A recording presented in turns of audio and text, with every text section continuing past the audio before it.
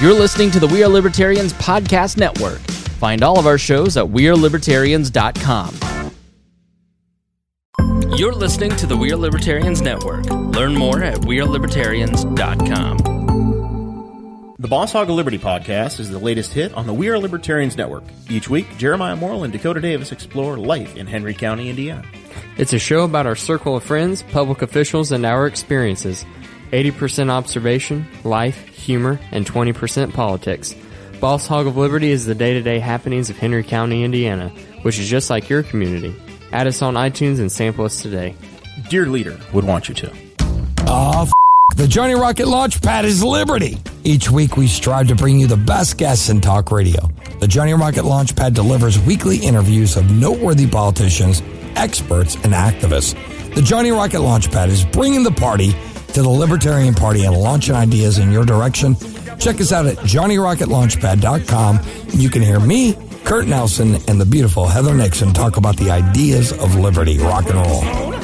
Hey guys, this is Roger Paxton, and if you're fed up with the government running every single aspect of your life, but you're not listening to the Lava Flow podcast yet, then what's wrong with you? Check us out at thelavaflow.com, or just go back to sucking up to the government. The Lava Flow podcast, striking the root every single episode.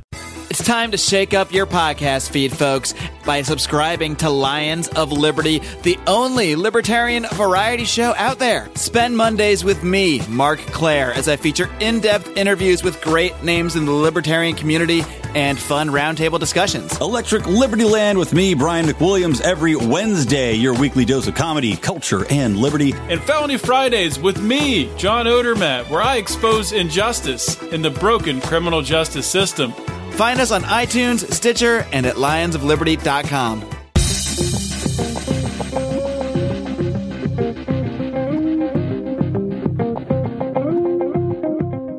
Welcome to We Are Libertarians. I'm your host, Chris Spangle. We bring you all of the irreverence modern politics deserves while putting people before political parties.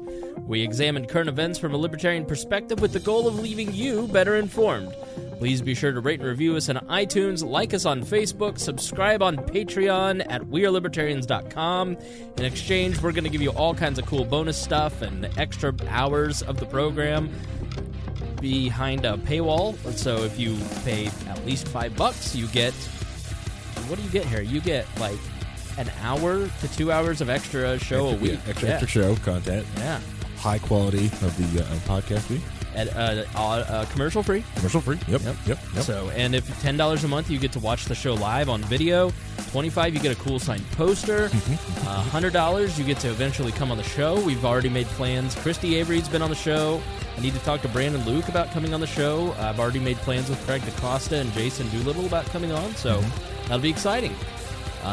So please be warned, this show is raw, unedited, and authentic, so the language is sometimes strong and offensive. With me is Harry Price. Hello. You also get a cool title, a role inside the Discord chat. The more you pay, the more I'll allow you to do inside the Discord. You self-promote the Discord and the Twitch channel more than the Boss Hog of Liberty promotes the Boss Hog of Liberty. You know, I'm learning. I'm learning everything. Yeah. Shameless self-promotion via the Abdul Hakim Shabazz School. Yeah. Just like, because like the $100 a month, I give you a kick and ban ability inside the Discord. Yeah, you get to block people. I wouldn't recommend it. Yeah, it's dangerous.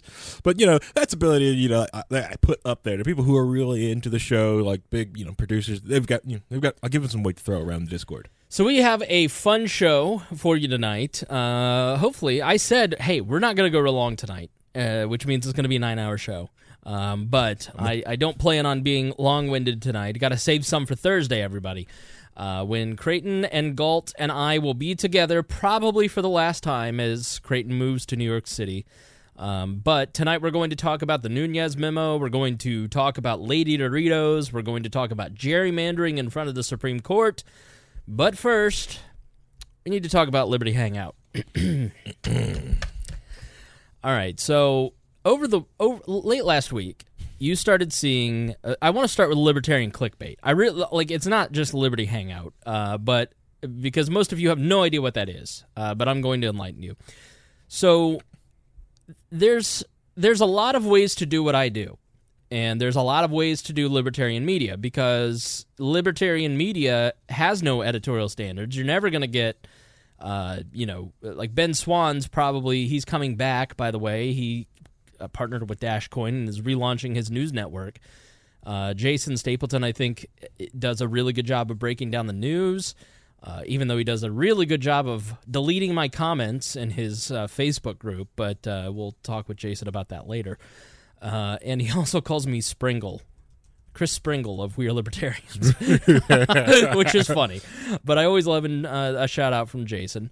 So Jason and I, we're kind of, I would say, in the world of the libertarian movement, we're kind of the only guys doing straight news analysis. Mm-hmm.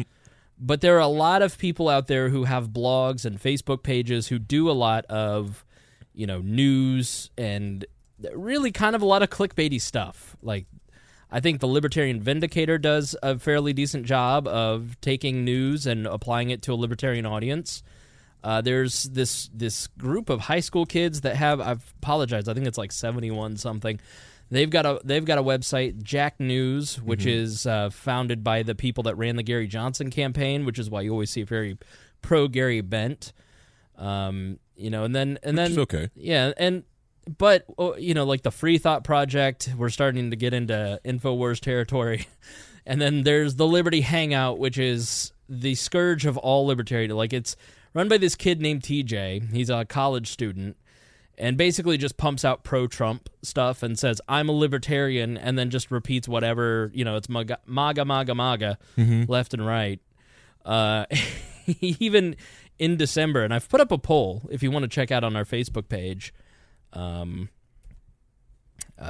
couple of his statements, because I just think it's so funny. It's like you're redefining what libertarianism is to be pro-Trump.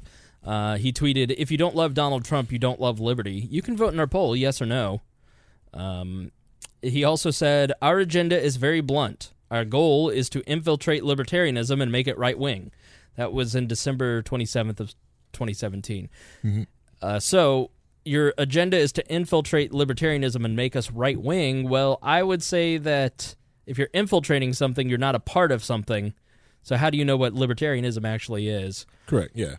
So he was this kid TJ, this little college student, very young. Mm-hmm. He's trying. Yeah, he's getting his word out there. Listen, here's the thing about a lot of these libertarian sites. 6 years ago, I was one of them. Mm-hmm. Now, I had, at that point, 9 years of media and journalism behind me. Mm-hmm. So I had some experience in doing stuff, but I've, over the years, tried a lot of different things. I think it's Justin or TJ. He goes by both, but I only see him as TJ on Twitter. So I've tried a lot of different things to try and figure out what works best for We Are Libertarians. And when I started this in 2013, when we started the blog, it was very much, what am I?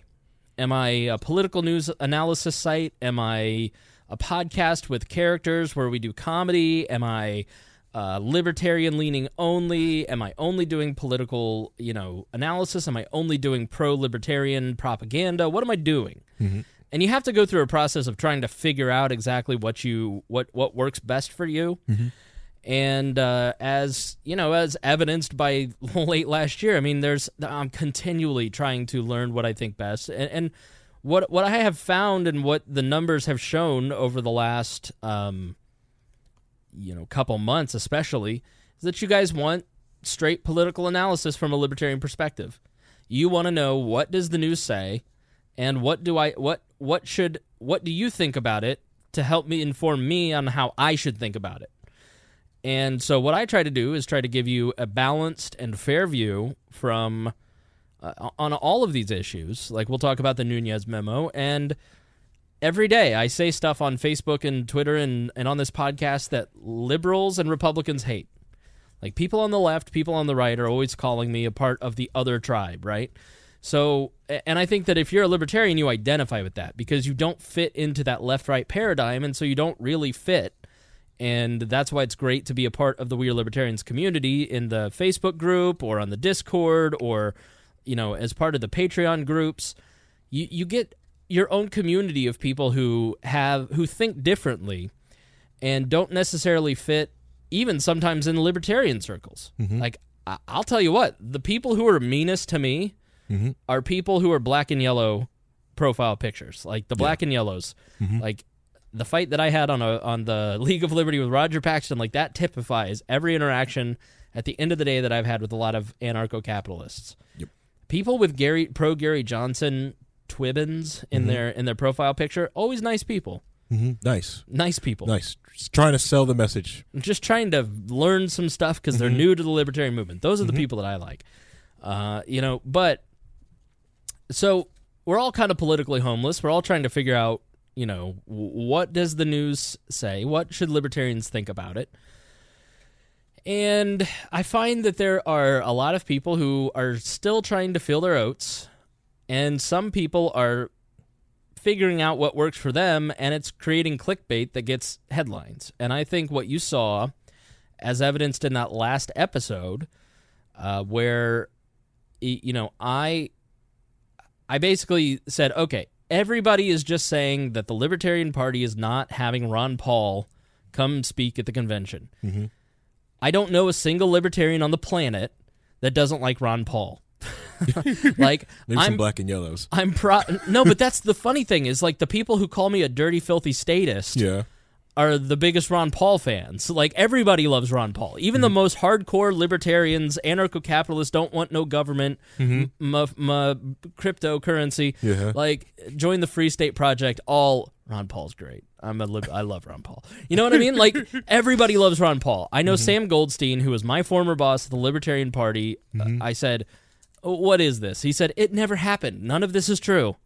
I said, okay. So I reached out to Daniel Hayes. Daniel Hayes and I had been talking for a period of 3 months about him coming on to talk about the Libertarian Convention. And to be honest, I kept kind of putting it off because that's like, I'm just going to have a guy on to talk about the Libertarian Party Convention. Like, I just don't do that kind of blatant promotion. Right. Like, there's no news to that. There's no angle to that's interesting to the audience. It's like nothing that you couldn't get from just a simple Facebook post. Correct. Yeah. To you it seemed like the simple Facebook post or just networking, right, for network's sake. Exactly right. So that's why I don't do candidate interviews. It's like I've been asked to interview Larry Sharpe several times, and I've just not done it because what am I going to do with Larry Sharpe that you haven't already heard on 100 other libertarian podcasts? That'd be kind of cool to do with the quadruple black episode. We'll get all the you, Abdul, Darren, Darren Marion, yeah. Yep. You could just run the board, and we'll just have Abdul host. So I see all this stuff happening where the Mises Caucus basically came out, and it's all detailed in the last episode. But to give you a brief example, I'm sure you've seen it. Yeah. To give you a brief rundown, the Mises Caucus, who is trying to run a full slate to replace everybody on the entire LNC with the exception of Carolyn Ann Harlos. I'm sorry I got your name wrong. I get everybody's name wrong. The girl with the pink hair, the lady with the pink hair, who I like fine. I know she and I have a lot of disagreements on a lot of stuff, but I find her to be a very honest broker, and I think she I see people call her a nut job. I'm like, no, she's actually really reasonable. Like, she's, very engaged, and she has a great Facebook page that teaches people how to get involved in the Libertarian Party. Like, she's a radical, and I'm like, I can get along with you. And she says, I can get along with you. Great.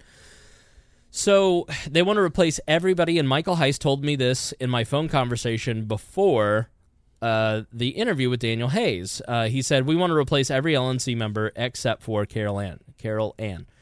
I said, okay. So Daniel basically gives him information that he then uses for political opportunity, which, good on him, because it was a win. Everybody knows who the Mises Caucus is now and who's in charge of it, and they're going to go into the next election, into the next convention with actually a presence.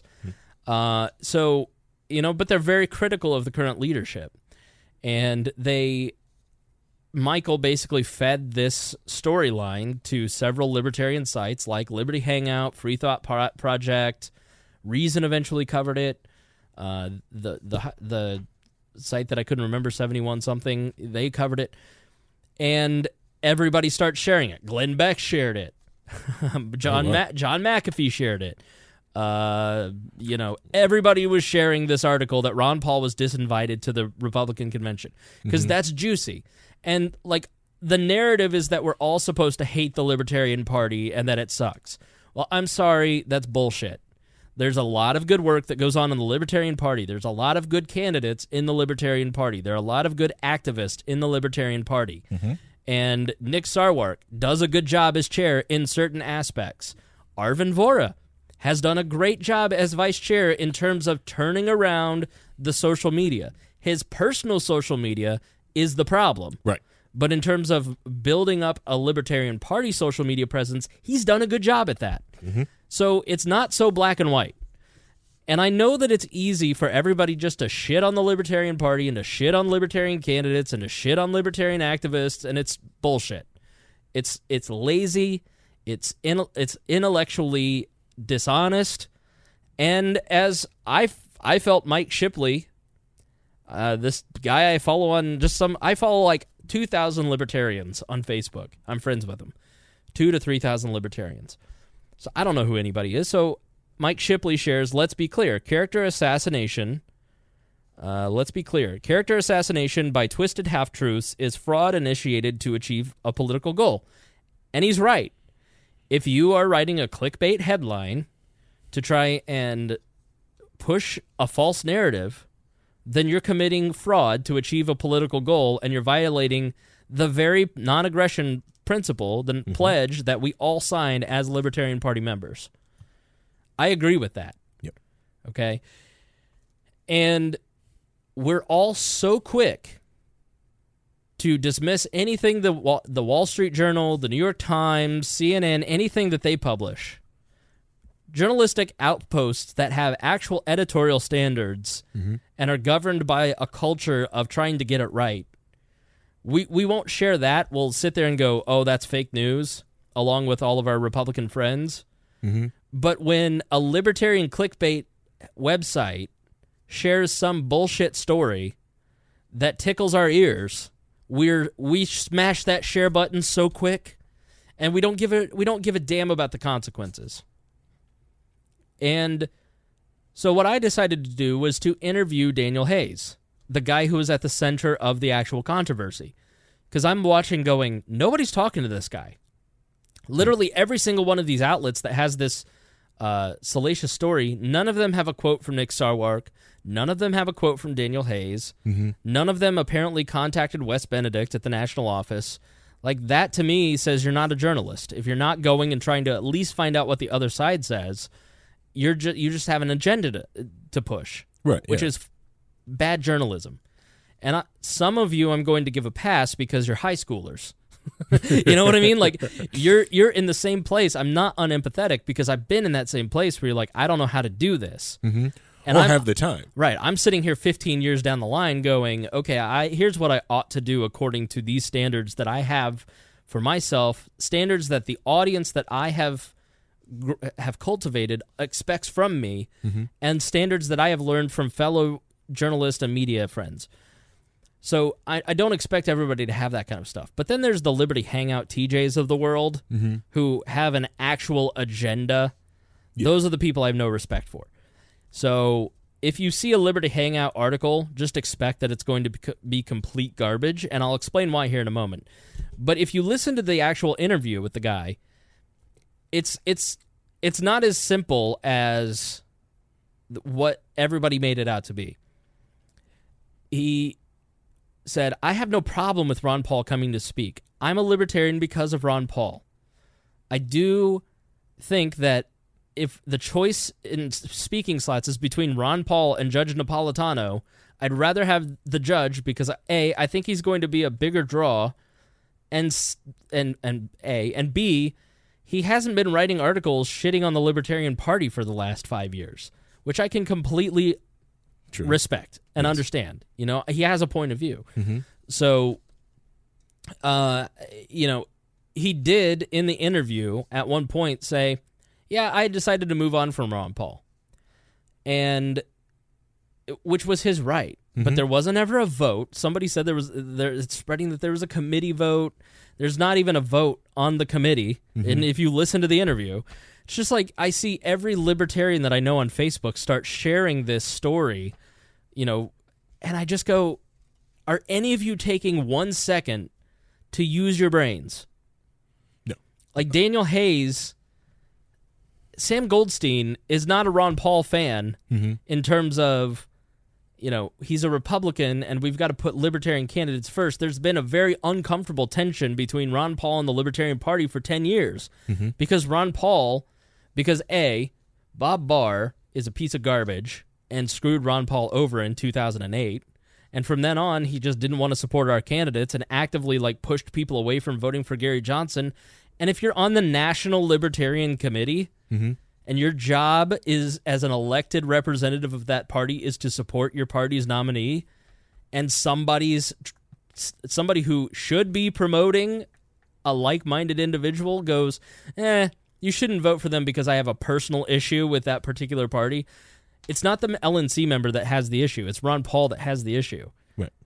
And we've taken the worship of Ron Paul to ridiculous levels in the libertarian movement.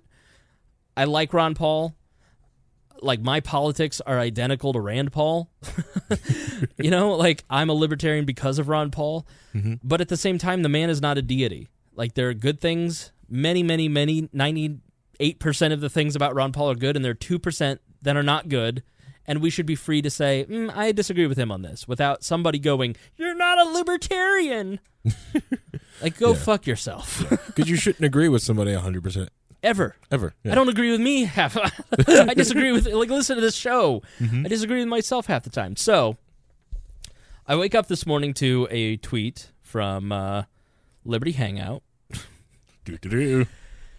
And the page, We Are Libertarians, they write, which shilled for the LP when they banned Ron Paul from speaking, is now sharing content from socialists. Those clowns love socialists more than Ron Paul while maintaining their libertarians. What about that is true, Harry? I'm the We Are Libertarians part. Right, he got the name right. Got that right. First of all, the idea of shilling for the LP, the idea that you would support the Libertarian Party to this guy is disgusting to him, which to a lot of our listeners it might be. To me, I'm plenty disgusted with the LP. We did a show called Tough Love for the LP. I vote majority libertarian, but I wouldn't say I'm a shill for it. And you wouldn't shill for free either. Well, yeah, if I did an interview with Daniel Hayes because I felt sorry for him because of the things that people like Liberty Hangout were doing. When you have this massive circle jerk of people who want something to be true instead of actually going, is this true? Right. I feel bad for the person who's getting their ass kicked for no reason because it's punching down. Nobody would sit there and have a conversation with Daniel Hayes. And I think if you listen, my interview wasn't shilling. I was pushing back on him going, so you said this earlier. Is this, what did you mean by that? Did you go into the relationship with Michael Hayes with a chip on your shoulder? And I don't think that Daniel Hayes came out of that interview smelling like a rose. No. I think there were parts of that interview where he made himself look bad. Well, if I were a shill, I would have edited that stuff out. I would have done a puff piece. I would have, I wouldn't have started the interview by reading the actual Mises Caucus article with the guy sitting right there listening to me trash him as I read the words of another person. And I just said to him, hey, I'm going to read this article that's very critical of you. I hope you're okay with that. And he said, no, that's fine. I wasn't, if he had said, no, I wouldn't want to do that, I would have done it anyways. You know what I mean? Cool, you can be on mute. Right. Then no, you don't get a chance to speak for yourself. You know what I mean? So, Ron Paul was never banned from speaking, so you're continuing to lie.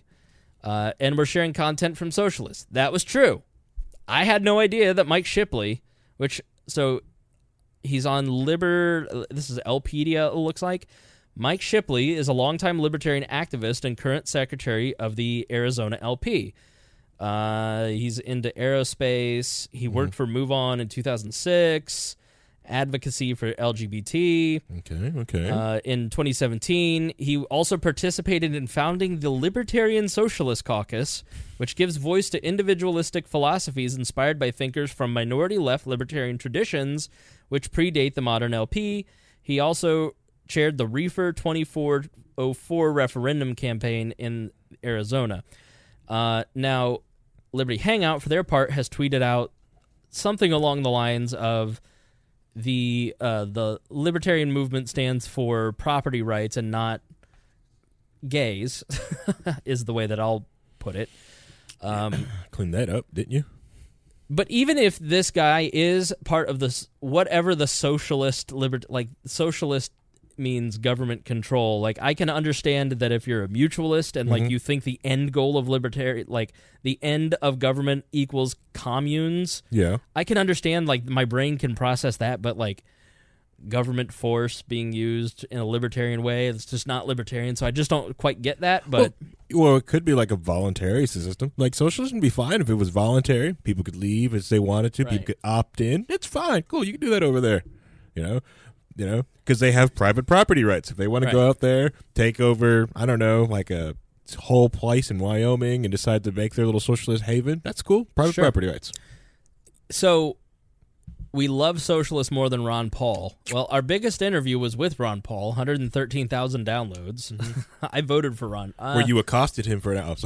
I voted for Ron Paul in 2008. Did you? Yeah, in the primary. Oh. So you're morons. So I've spent all day at the We Are Libertarians Twitter trolling Liberty Hangout and with the We Are Libertarians Facebook page. I feel somewhat guilty. It's like when you're on a diet and you fall off the wagon and eat 3 holiday cakes in one sitting while watching The Crown. I'm not saying that I did that, but Chris Fitt's gonna be mad at you. Oh, I did cardio today, make up for it. Okay, that's good. But yeah. So when I stayed up all night studying, doing things, very productive things, messing with different stuff, and fell asleep all morning long, you got up and did, just started trolling on me. I've just been trolling, and so I feel a little guilty because I know I'm not supposed to do that stuff, but they make it too easy. The idea that you can share Mike Shipley's post, which nobody else in the world was saying, but he was saying a true thing. Let's be clear, character assassination by twisted half-truths is fraud initiated to achieve a political goal. 100% true. Yeah. I can agree with Mike Shipley's statement without agreeing with Mike Shipley's worldview. Correct. And when a Liberty Hangout says these guys agree with their worldview, and it got 20 retweets, and it's comments all day long accusing me of being a left libertarian, which, oh my God, like, you just go, okay, now you're doing it to me. You're just committing fraud against my person. So it's really, like, insidious, and just, I know that he doesn't know what that word means, because anybody who engages in identity politics like this, where you're just, I can't refute what you're saying, so I'm just going to lump you in with a group of people that my followers don't like. Yes. Thank you to the We Are Libertarians listeners who tweeted back saying, I've listened for 100 episodes. Daniel tweeted back, I've listened to 100 episodes. You're just making stuff up. Reinhold had a great point. Like, my point is, use your brain. And I know that this audience is exceptionally smart. I'm not talking to dumb people. I know that you listen to this show because you want to achieve higher thought, like I want to achieve. One day I will achieve higher thinking than where I'm at now. But don't just share clickbait articles because the headline, it's from a libertarian outlet and you're a libertarian and the headline seems outrageous. Yeah. Like, and even if you click the Liberty Hangout article and read it, it was just half a screenshot and an entire story predicated on that. Like, there has to be some journalistic integrity. Part of my goal with the show is to get all of us, to get a group of libertarians thinking critically about the news so we can identify problems within our movement and within American politics and our communities. And this is a huge problem. When I see a massive amount of libertarians sharing a clickbait article because, oh, it's from a libertarian-leaning outlet, it must be true because they're on my team, that's identity politics. That is the worst of what we see in other parties. And we have to be better than that. Mm-hmm. And if we're not going to be better than that, then we all might as well just play video games and quit, and we'll just change the name of this to we are not doing this show anymore because there's no point if everybody's just going to be a fucking idiot. I know that's a long title. Super long title. We need to Super long title. shrink that down to that. Right. But that's my point, is use your brain. When I first came aware of this article, it was off of Carla, I'm going to butcher her last name, Carla Garrick, former... yeah, it's she's South African, so I'm going to butcher her last name. But for the Free Freezer Project. But anyways, she posted a meme of it because I think she read it, talked to some more people on it, but she was morally talking about, hey, if Ron Paul wants to go to a libertarian convention, he needs to sign up and be a part of the member of the Libertarian Party. Either you can join the team and you can speak, or you can not join the team and not speak. It's that's the way she saw it. It was very simple as that. Or so my first touch with this whole project was just from that one meme there, and I was like, what the heck is going on? I was like, why are people memeing Ron Paul? What did Ron Paul do? What did he say? Because with him being on the air all the time, okay, maybe he said something goofy, and it's like, oh, was he asked to, did someone deny him the right to speak at the convention? And that's how I first got it. But just for the simple fact, someone said like, no, if you want to come speak at the convention, you should sign up to be a party member. Right. Okay. Which that's the other thing too. Is like, hey, if you're gonna come speak at the convention, shouldn't you be a party member? He is a party member. Is he? And Ron Paul and Nick Sarwark tweeted out like. Is he? Yeah, he is. He's a lifetime member. That's right. He did joined in have his '87. member. He paid with a gold coin, and he did that video. And honestly, there's a little bit of me watching that video going, "Oh, I haven't seen Ron Paul speak in 5-6 years, and he's turned into Pat Robertson of the Libertarian Movement." Okay. I'm sorry. Now I'm just being petty. I shouldn't be mad at Ron, but I am a little mad at Ron because Ron unnecessarily stoked the fire with that video. And it was pointless, and it was dishonest, and he shouldn't have done it. Hey, Ron Paul makes mistakes, and it shows you. And Chris Galt goes, who are you to criticize Ron Paul? And I go, the fact that you think I shouldn't criticize Ron Paul says we all should criticize Ron Paul more. Oh, yeah. You know what I mean? Which is my whole point. Like, I like Ron Paul. I agree with him a lot, but he's not libertarian deity status. Like, Jesus. You know how we have celebritarians? Yeah. We've achieved a level of deitarians. Ron Paul and Larry Sharp and Murray Rothbard. You just can't criticize any of these people because they're deitarians now.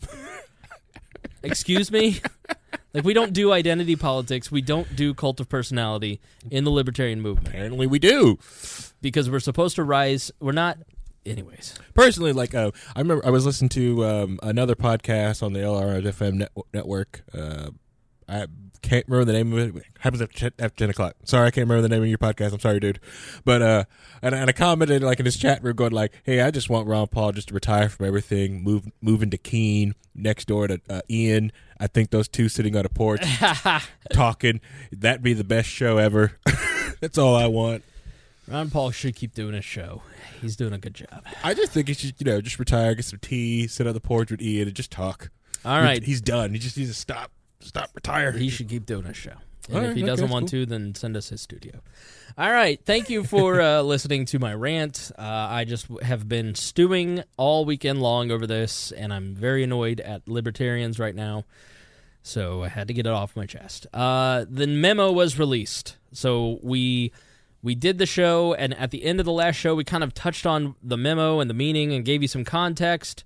What did I say we were doing next? You had to stop arguing on social media, which I thought would be a great segue. It would have been a great segue had I done it that way. But now we're going to the memo. I'll get to that later.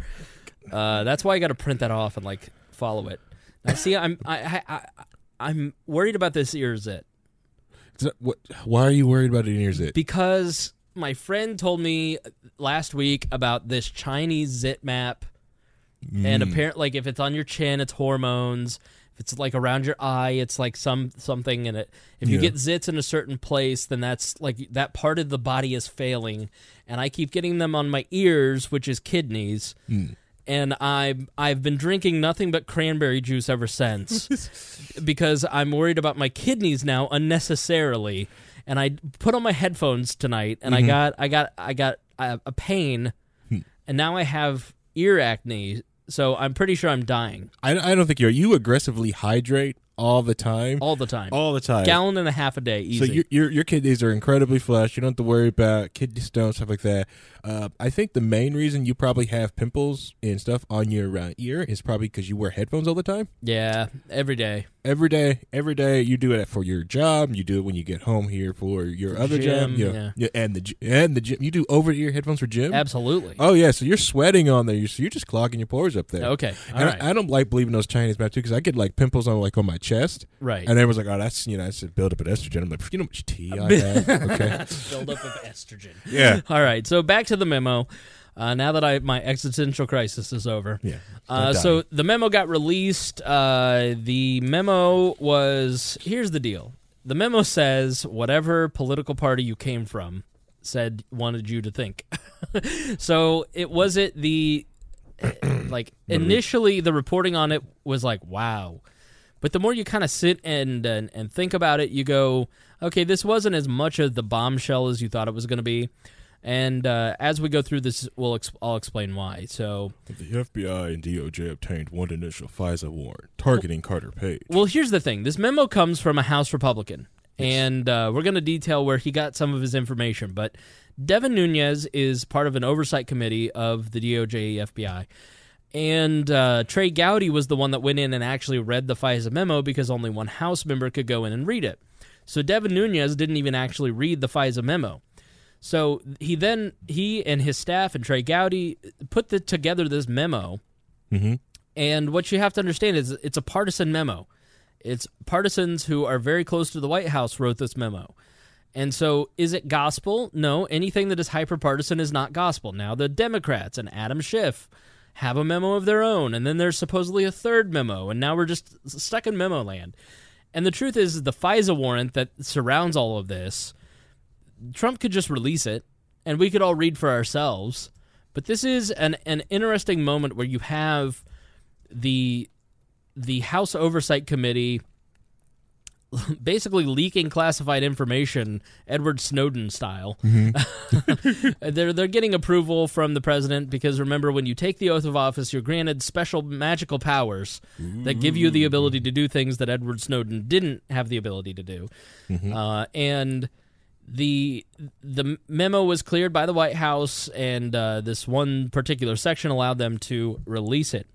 So this is from Byron York in the Washington Examiner. House Intelligence memo released what it says. He got an advanced copy along with Fox News, but it was the best summation of what was in it. The House Intelligence Committee released the memo. Here are the key points. The Steele dossier. Now, remember, the Steele dossier is the P-Gate doc. Like, remember the thing that was released in BuzzFeed and CNN put it out to way back in January of last year? And it was, documenting by this British spy, Christopher Steele, who worked for the MI6, the British CIA, essentially, and he worked as a Russian intelligence analyst, and he now went to work. He just hoards out his services, basically his expertise to put together dossiers. So Steele worked with this company called Fusion GPS. Now, Fusion GPS was hired. Fusion GPS is formed by former Wall Street Journal reporters, and they do opposition research. And so you hire this firm, and they go and dig up dirt on you or your opponent. And this blog, one blog in Washington, D.C., I don't think it was the Examiner, but the Free Beacon. The Free Beacon hired them to do oppo research on all the Republican candidates, and when Trump got the nomination, they stopped funding it. Then Hillary, through a law firm, Coy Perkins, hired Fusion GPS to continue doing all of the research. Now, so Fusion GPS then hires this British spy, Christopher Steele, to put together this research. Mm-hmm. And he is paid through Clinton money. Now, he eventually ends up having a conversation with Bruce Orr at the DOJ. Bruce Orr is the number 4 man at the DOJ. Bruce Orr's wife, I think it's Nancy Orr was her name, worked for Fusion GPS. So you have Steele meeting with, I think he met with Andrew McCabe at one point. He met with Bruce Orr at the DOJ and the FBI, and he was working for Bruce Orr's wife at Fusion GPS as they put together this dossier. So you've got some weird tangential connections, a lot of, what I really think about the whole Russian thing on both sides, when it comes to the Clinton Foundation, when it comes to the Trump-Russian stuff, when it comes to what we're learning about the DOJ and the FBI, what you are seeing for the first time is how American politics actually works. That's what should freak you out. It isn't a partisan thing because it's happening on all sides, right? This is how American politics works. You're dealing with a very small group of people who live in the same worlds, and they have a certain set of groupthink, and that's the problem. Yeah. And they like to hire their wives, their cousins, their friends, and family members. So, like, when people outside of it, you freak out. Like, I think somebody, like, at Ron Paul's like, look how much he paid his family members. It's like, well, yeah, who can you really trust when you're that, that high Right. up? Or if you, you're gonna, how many people have gotten their, their family members in jobs of companies that they do business Right. with? Like, hey, I sold this company 50 tons of salt. Can you pick up my cousin? Right. Yeah. Thanks, salt company. So Bring up salt because the Discord. We dish out the salt. So here's what is in this memo. So the Steele dossier gets floated around Washington, D.C. for a long time. John McCain finally gets a copy of it, and he gives it to the FBI. Little does he know that they've been participating in the putting together of this dossier, but he's very troubled by it. So McCain takes it to Andrew McCabe at the FBI and gives a copy to Comey, and you'll see how small the circle is. So the Steele dossier formed an essential part of the initial and all three renewal FISA applications against Carter Page. Now, Carter Page is a person who... Let me just jump to who is Carter Page. So this is from a Vox article called The 9 Biggest Questions About the Nunes Memo Answered, which I thought was a very good breakdown. And obviously, being a Republican memo, I wanted to go to Vox, which is a left-leaning site, and see what they had to say. And so here's what they say about Carter Page. If I can find my place. Shuffle the papers more. That helps. Should I say duddle up while I do this? All right. Man, I'm just a mess. See, So you talk. You can use the Trello board, so when you want to jump to different things like that, you can tell it to click and do different... Shut up, Harry. All right, so number 2, what does the Nunes memo allege? Memo focuses on Carter Page, a Trump campaign foreign policy advisor with business ties to Russia and open sympathies with the Kremlin's foreign policy. The key allegation is that the surveillance of Page was improperly authorized and potentially politically motivated. In July 2016, while advising the Trump campaign, Page flew to Moscow and met with Russian officials. This raised eyebrows among U.S. intelligence officers, to say the least. So the FBI and DOJ put together an application to the Foreign Intelligence Surveillance Act, FISA court, a court that approves surveillance warrants pertaining to national security and foreign intelligence to start watching Page. The court granted the application. So what you have to remember is this timeline is, the Obama administration is in place, and the entire Ukraine crisis is happening in the background, and here's a guy who has business ties to Russia and is, doing the Washington circuit of think tanks praising the Kremlin, and they're like, all right, what's up with this guy?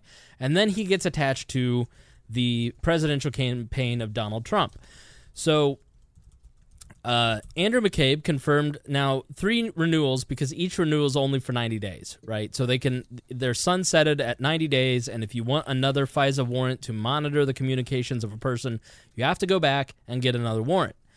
Andrew McCabe confirmed that no FISA warrant would have been sought from the FISA court without the Steele dossier information. The 4 FISA surveillance applications were signed by, in various combinations, James Comey, Andrew McCabe, Sally Yates, Dana Boente, and Rod Rosenstein. Now, Sally Yates was the person who, when Sally Yates worked at the DOJ, And Dana Boente, I think, is also at the DOJ. I know less about them, to be quite honest. Rod Rosenstein, basically the second in command at the DOJ after Sessions. James Comey, former FBI director. Andrew McCabe, the exited second in command at the FBI. Andrew McCabe, again, remember that name? That name, he was the guy who, when his wife was running for a state house seat in Virginia, while Terry McAuliffe was governor, was given $600,000 by the McAuliffe campaign fundraising arm. Terry McAuliffe, and I'm sure none of this is related, Terry McAuliffe was the chief fundraiser for the Clintons when they were in the White House. Huge supporter of the Clintons, big friend, great friend, former DNC chair when Clinton was in the White House. I am sure that payment to her campaign while her husband was investigating Hillary Clinton had no influence on her whatsoever. The FBI authorized payments to Steele for work on the dossier. The FBI terminated its agreement with Steele in late October when it learned by reading an article in Mother Jones that Steele was talking to the media. So Steele had gone and leaked when he didn't feel the FBI was taking him seriously enough. Steele basically did interviews with Yahoo News and the Mother Jones and put out the information that he was finding. The political origins of the Steele dossier were known to senior DOJ and FBI officials, but excluded from the FISA applications. So, you have this dossier funded by political, both Republican and Democratic operations, and it is one of the key components of the FISA application to spy on an American citizen, and they don't tell the FISA judge that it was paid for by political arms. DOJ official Bruce Orr met with Steele beginning of summer 2016 and delayed to DOJ information about Steele's bias.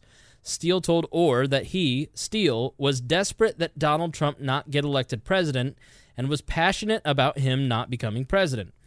So the guy who wrote the memo that put together this opposition research was, quote-unquote, desperate that Donald Trump not get elected president and passionate about him not becoming president. Ooh, that's a dangerous combination. And he told that to the head of the Department of Justice. Or not the head, the number 4 man at the Department of Justice in charge of this. The FBI and Justice Department mounted a months-long effort to keep the information outlined in the memo out of the House Intelligence Committee's hands. Only the threat of contempt charges and other forms of pressure forced FBI and Justice to give up the material.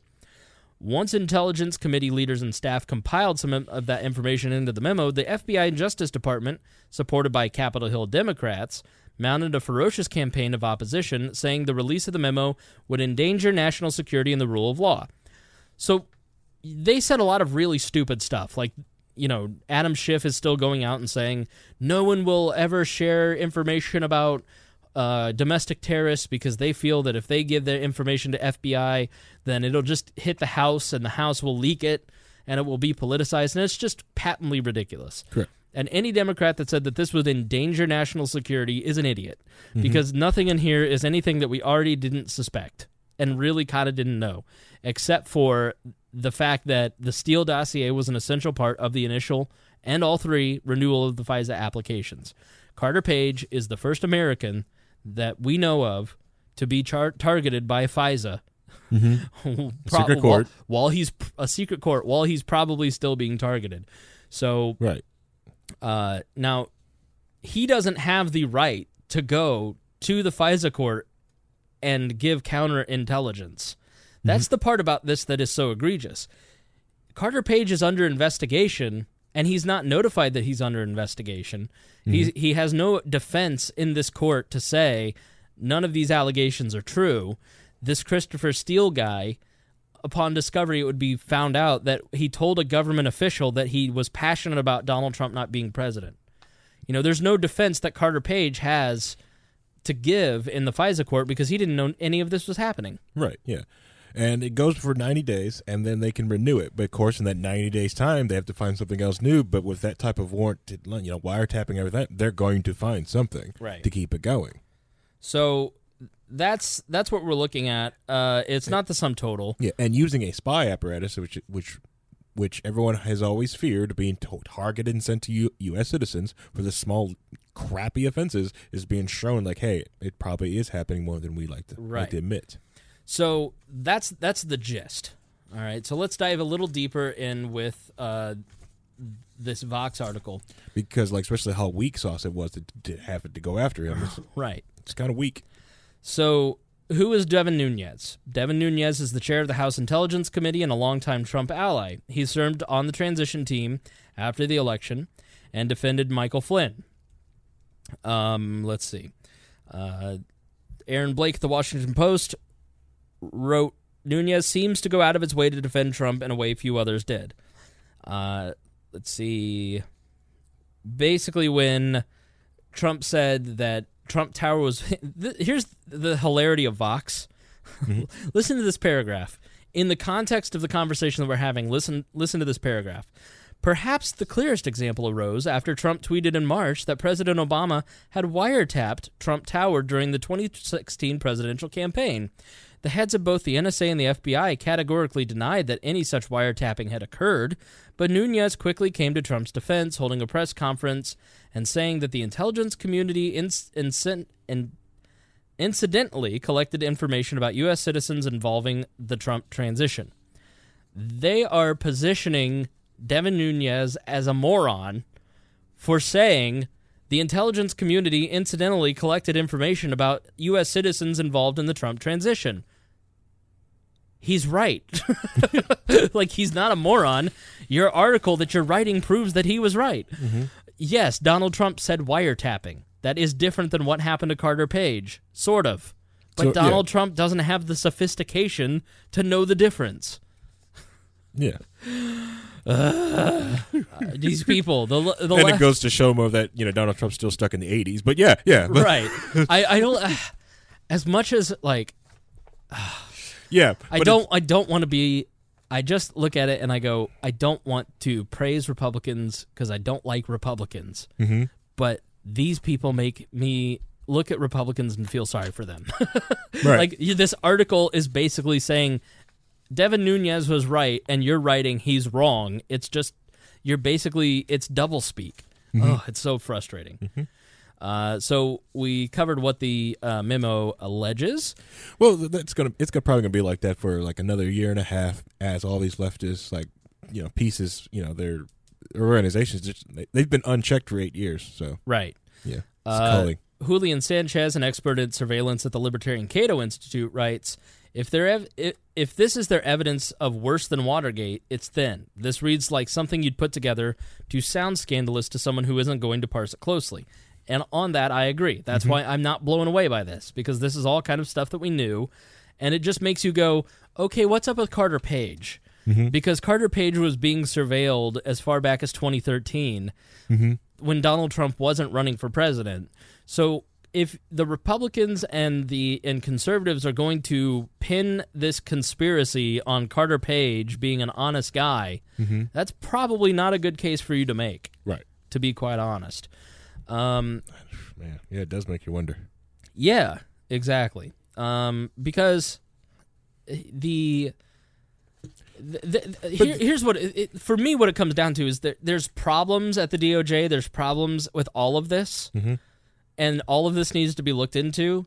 But remember, our rule of thumb when it comes to conspiracies is never attribute to intelligence what stupidity will actually cure. Like, we as libertarians are so quick to jump on this is a government conspiracy bandwagon.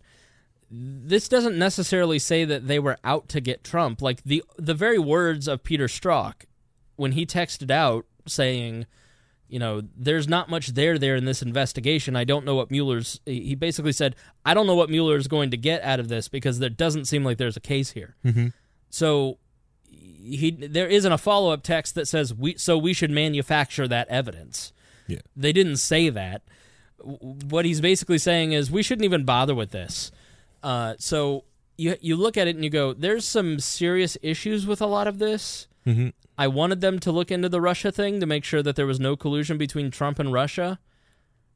There wasn't. I'm convinced at this point that they were too incompetent to collude with Russia. Yeah. it is true that Russia hacked the DNC and gave that information to WikiLeaks to help keep Hillary Clinton out of the White House. As Denzel Washington said, the security state would be locked in, guaranteed, done deal, and we'd be at war with Russia if Hillary Clinton were elected president. And that was finally a celebrity said something I agree with. Yeah, he's right about that. Yes. So Russia wanted to make sure that Trump got in and Hillary didn't. Again, it's not all about Trump. It's about Hillary. That's what all of this stuff is. Mm-hmm. It's like you look at this and you go, okay, the Nunes memo and everything we're learning out of the House Oversight Committee is that there were serious problems in the Hillary investigation on her emails. Mm-hmm. In that she got to bring a lawyer with her and she wasn't sworn in, and have a nice day, Mrs. Clinton. I know that you and Huma lied to us, but we're not going to charge you. And we're going to change the language so, you can continue to run for president because we think you're going to win and we want to keep our phony baloney jobs. And then she has the audacity to blame Comey in her book for her losing when it's like it was your fault in the beginning for not following the law and protecting American secrets with your servers. She shouldn't have won the primary. Petraeus has a misdemeanor and probably a felony, if I remember correctly, for leaking national secrets in the same way. He leaked national secrets to the woman he was having sex with. He got charged. Mm-hmm. He went to court. Hillary Clinton didn't. So billions of difference. Then the very same people start to investigate Donald Trump, and they're hardcore after him. Mm-hmm. And everybody, Michael Flynn did the same thing Huma Abedin did. He got charged. Mm-hmm. So there's a double standard here that's a real problem, and we need to figure out who was part of this double standard and why. But it doesn't necessarily mean that there was the deep state trying to overthrow the Trump presidency. Is it possible? Absolutely possible. Do we know that at this point? No. Yeah. Should we investigate this? Absolutely. Yeah. Just as we should have investigated the Russian situation a year ago. Well, that goes off to like what Glenn Greenwald wrote in The Intercept about like the whole double standards on due process and also civil liberty privacy. Is that the American people are always right with double standards and how they want privacy for one thing, but the moment it irks them and stuff like that, like he outlined, like when Americans was okay with all kinds of scrutiny when there was just supposed to be brown Muslim people that they didn't like from other countries, but the moment the TSA started going after them, now they're privacy advocates. Now they want to do something like that. They're fine with not due process when it comes to like the Me Too process. They like that. Some of them like the public lynching, but once it hits someone they like, now they want due process. Now they want everything go down through a certain process. When it finally hits at home with them. Like I said, the Glenn Greenwald wrote an amazing article in The Intercept called The Nunes Memos. Katie Rolfe article shows how concerns for due process and civil liberties are highly selective and self-centered. Yeah, and we will put all this in the show notes. So trust me, the show notes, the show links. Yeah. Oh, there's going to be so many, too many. Mm-hmm. I'm gonna spend an hour tomorrow just clicking the link button. Okay, so why did House Republicans want to release this memo? Republicans said it's because it outlines surveillance abuses the American people needed to know about.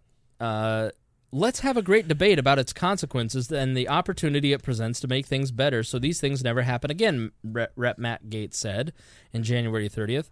But experts on the FISA system, even civil libertarians critical of the way law enforcement uses it, notes that these Republicans aren't promising any changes to how FISA works or even suggesting that the system in general needs to reform to stop any future abuses. There's a conspicuous lack of interest in drawing any policy conclusions from what they purportedly consider a major institutional scandal. In fact, the 12 people on the committee, the Republicans on the committee, all voted to renew Section 702, not even a month ago. So they're at least they're consistent. Right. They're consistently partisan is what they are. Yeah. So yeah, this is there's some smoke here. Mm-hmm. But it isn't the slam dunk that the 2 weeks of teasing. And listen, Devin Nunes, PR genius. He went to every single conservative media outlet, big personality, got them to start the release of the memo hashtag, mm-hmm. build a lot of anticipation for this memo. It was like the Super Bowl the day that it got released. Mm-hmm. It was bigger than The Jerk when the phone books arrived. The phone books are here. The phone books are here. Like, he did a great job. Not Memo 2 with the Democrats, Adam Schiff, not going to be able to sell it like Devin Nunes. But it certainly was not the big smoking gun that we all thought it might be. Mm-hmm. Yeah. Well, it's never is really especially if they hype it up like that. Usually, the smoking guns will get released on a Friday night quietly, right? Because kings don't kill kings. Yeah. So let's dive in and talk about Carter Page a little bit, because you're going to hear that name a lot from here on out. And let me say before we jump into Carter, the Mueller investigation. Some say that this was about hurting the Mueller investigation. Nothing in this memo was Mueller had nothing to do with any of this. It's not going mentioned. Nah, I don't remember. But it was mostly about it was mostly about FISA collection. Yeah. And that's why it seems disingenuous, is that if your goal is to fight the security state and then you offer no solutions on fixing the security state, and 30 days ago you voted to keep it the way that it is, and like Section 702 wasn't used for this particular instance, but it's part of the same system that they would use, it just seems disingenuous and political and hyper-partisan. But the Mueller investigation was not even really a part of this. None of this happened when Mueller was even appointed. Mueller was working at a law firm when all this was going on. And, I will say this. Mueller, out of all of these characters, he seems to be the only decent one. Like, if there is such a thing as a decent member of the quote-unquote deep state, yeah, Robert Mueller might be it. He seems like a very honest man, and by all accounts, left, right, center, everybody seems to say Robert Mueller is an upstanding guy. Former head of the FBI during the Iraq War, so obviously libertarians would have a problem with his judgment. Which is okay. Right. And, when things cropped up, like the text messages, he promptly fired people. Right. So his personal conduct, the only way that Robert Mueller can get fired is if Rod Rosenstein fires him. And Rod Rosenstein is not going to fire him because he's given him no cause to fire him. So, you were about to say something? I was just going to say, like, the whole documents losing thing on that, and I think the great thing about it, that heads did roll. If heads didn't, that'd be an issue. That's the issue. Right. That shows that shows that someone found a cover up and rolled heads, or found like either you're covering something up or you're just too incompetent to keep on board. Right. So you have, out of 50,000 text messages over 6 months between two people, we've presented the smoking gun evidence to you where, we need to do something, the secret society joke. Like, you think there'd be more planning, but if there, certainly is a lot of, probably hentai being passed around between the two of these. Correct, yes, because they had an affair, so there's probably a lot of nudie pics. Absolutely. It's probably a sexting weekend, because I can shoot out like 10,000 sexting photos quickly. So, but I think, in my mind, you look at it and you go, okay, did this small group of people within the DOJ with a lot of power, did they try to overthrow the Trump election? I don't think so, but I sure as heck think that we ought to investigate and find out. Because I'm not sure. I don't think anybody else is sure. And if they did do it, it's very, very bad if they did. Right, yes. So, but in all of this stuff that just keeps coming out about all this, it has the appearance of being nefarious. And you can take one little thing, just like Liberty Hangout did to us today. You can take one little thing, and you can write a clickbait story, and you can make it look nefarious, and you can blow it up into a bigger deal than it really is. And people will believe you. But when it just kind of is a consistent drip of things happening, I'm starting to look at it and go, I want to know. I think everybody else should want to know, and I think that if you're going to apply the standard of, well, there's flimsy evidence that Trump colluded with the Russians, but we got to get to the bottom of it, then if you're an intellectually honest person and you don't want to be hypocritical, you should say, I think there's something here and maybe we should take a look at this too. So what's the problem with having some transparency? Absolutely nothing. Because when most Americans are looking at this going, They got Iraq wrong. Mm-hmm. They have lied to Congress about what they can and can't do. Mm-hmm. Several different times. And now this is all going on. I don't necessarily trust the Bureau. I don't trust the CIA. I don't trust the NSA. I think that it's important for our republic, for our democracy, for us to take a look at this and see what's going on, root out bad actors if there are some. Mm-hmm. It seems perfectly reasonable to me. Oh, yeah. Root out the bad actors, and there's also a good way to segue to get people into, like, even thinking about different things about liberty. That person that just has probably never ever thought about that's been hardcore Dem or hardcore Republican, this is the good way to show them, like, hey, maybe the state has too much power in this aspect. Yep. And I think that's an investigation would be a great way to start that conversation. Mm-hmm. So Carter Page was the first name when on March 21st, 2016. You remember when we talked about this, I even remember, when I was really just flailing against Trump in March, April of 2016. I was like, I just don't think this guy, he basically turned out to be, I was right. And I just remember like this story popping up, like everybody collectively went, who's advising this guy on foreign policy? Because we know he knows nothing. And that story started to build, and he listed off a few names, and the first name that he listed off on March 21st was Carter Page. He listed George Papadopoulos. I remember Greg reading the names and going, yeah, he's got a great team. This Carter Page, like I didn't pull the audio, but I bet if you go back and listen, he mentions it's Carter Page. Carter Page, PhD. Explains why he was watched from 2013. If you're studying a lot of foreign policy and stuff like that, yeah, you've got it. Your IP address is hitting a lot of bad sites. So Bloomberg did a profile on Page. Page had a whole lot of experience doing business in Russia, and this is from the Vox article, Carter Page, the star of the Nunez memo, explained. The Vox continues. He had far more positive views of Putin's regime than most Americans, and he wasn't a fan of the U.S. sanction on Russia. After growing up in New York and spending a few years in the Navy in the 90s, Page completed a few graduate degrees in international relations and business. Then for most of the 2000s, he worked at the investment banking firm Merrill Lynch, focusing on Russia and Eastern Europe. His work led him to move to Moscow from 2004 to 2007, and it entailed advising Gazprom, the majority Russian state-owned oil firm, on deals. Gee, where have we heard Gazprom? Gazprom. Rosatom. I'm just going to get here on Hillary the Clinton. Hillary Okay. Clinton WikiLeaks real quick. I just, no reason.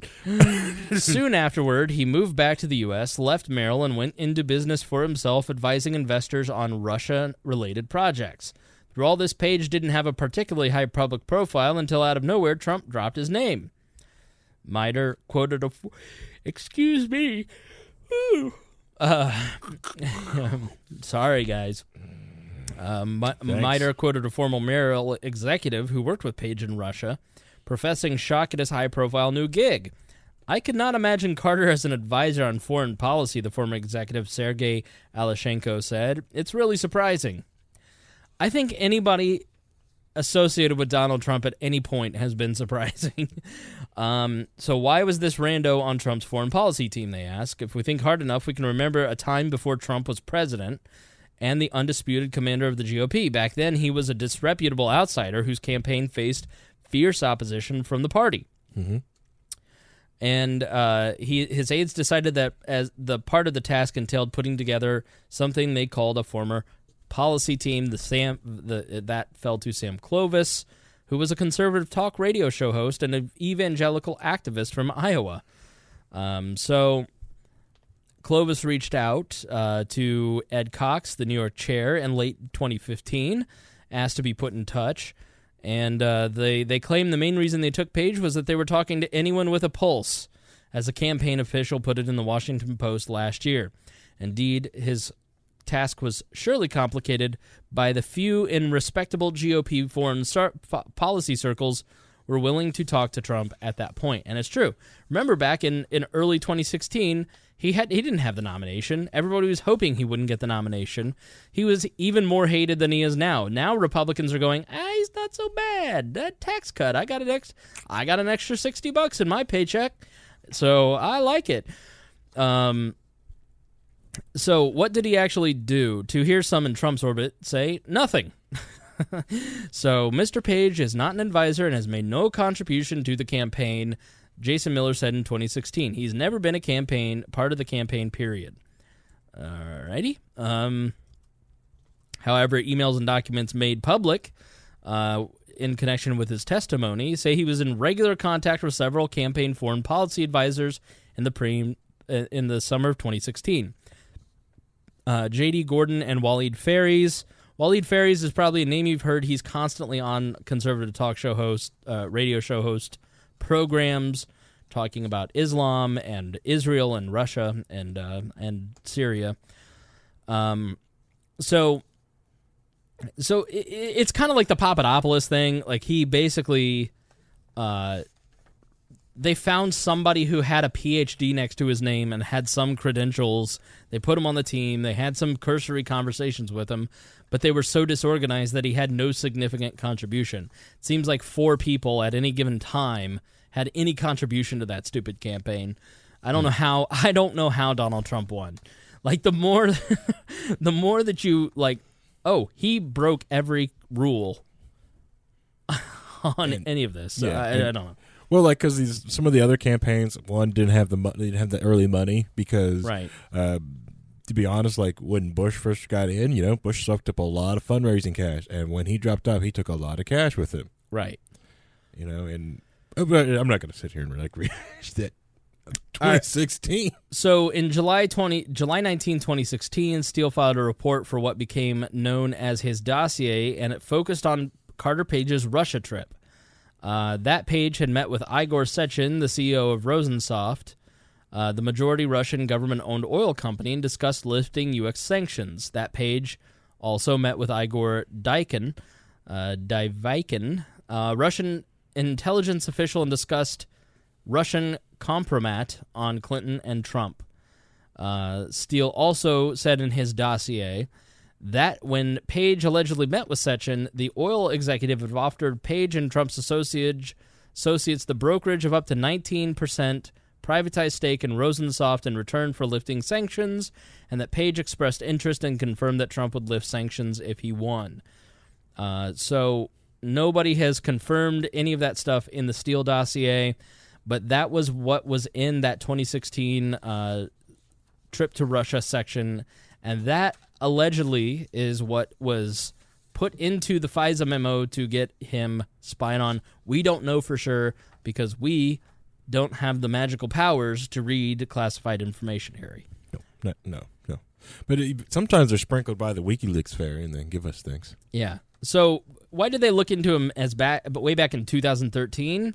The Bureau was looking into a suspected Russian spy ring and learned that one of their suspects, Victor Podonobody, sounds a real name. Podobnyy. So I just said Podonobody. If you're looking for a Russian spy, Victor Podonobody, greatest fake name in all of Russian history, had met with Page in hopes of finding a potential recruit. In fact, Podonobody was caught on wiretap discussing Page. He writes to me in Russian to practice the language. He flies to Moscow more often than I do. He got hooked on Gazprom, thinking that if they have a project, he could rise up. Maybe he can, I don't know, but it's obvious that he wants to learn. He wants to earn lots of money. I will feed him empty promises. You will promise a favor for favor. You get the documents from him and will tell him to go fuck himself. Nobody said one more thing about Page. I think he is an idiot. So that is why they started spying on Carter Page. So there was another thing that Christopher Steele basically wrote that he basically hates Donald Trump. So enough of this. Had enough of that. You know what? I'm gonna. We're getting close on time. I don't want to do another 5-hour episode, and I want to give gerrymandering and the Supreme Court case its due. So we'll probably do that Thursday. The court case that is before the Supreme Court is really interesting and really could have a great benefit to American politics.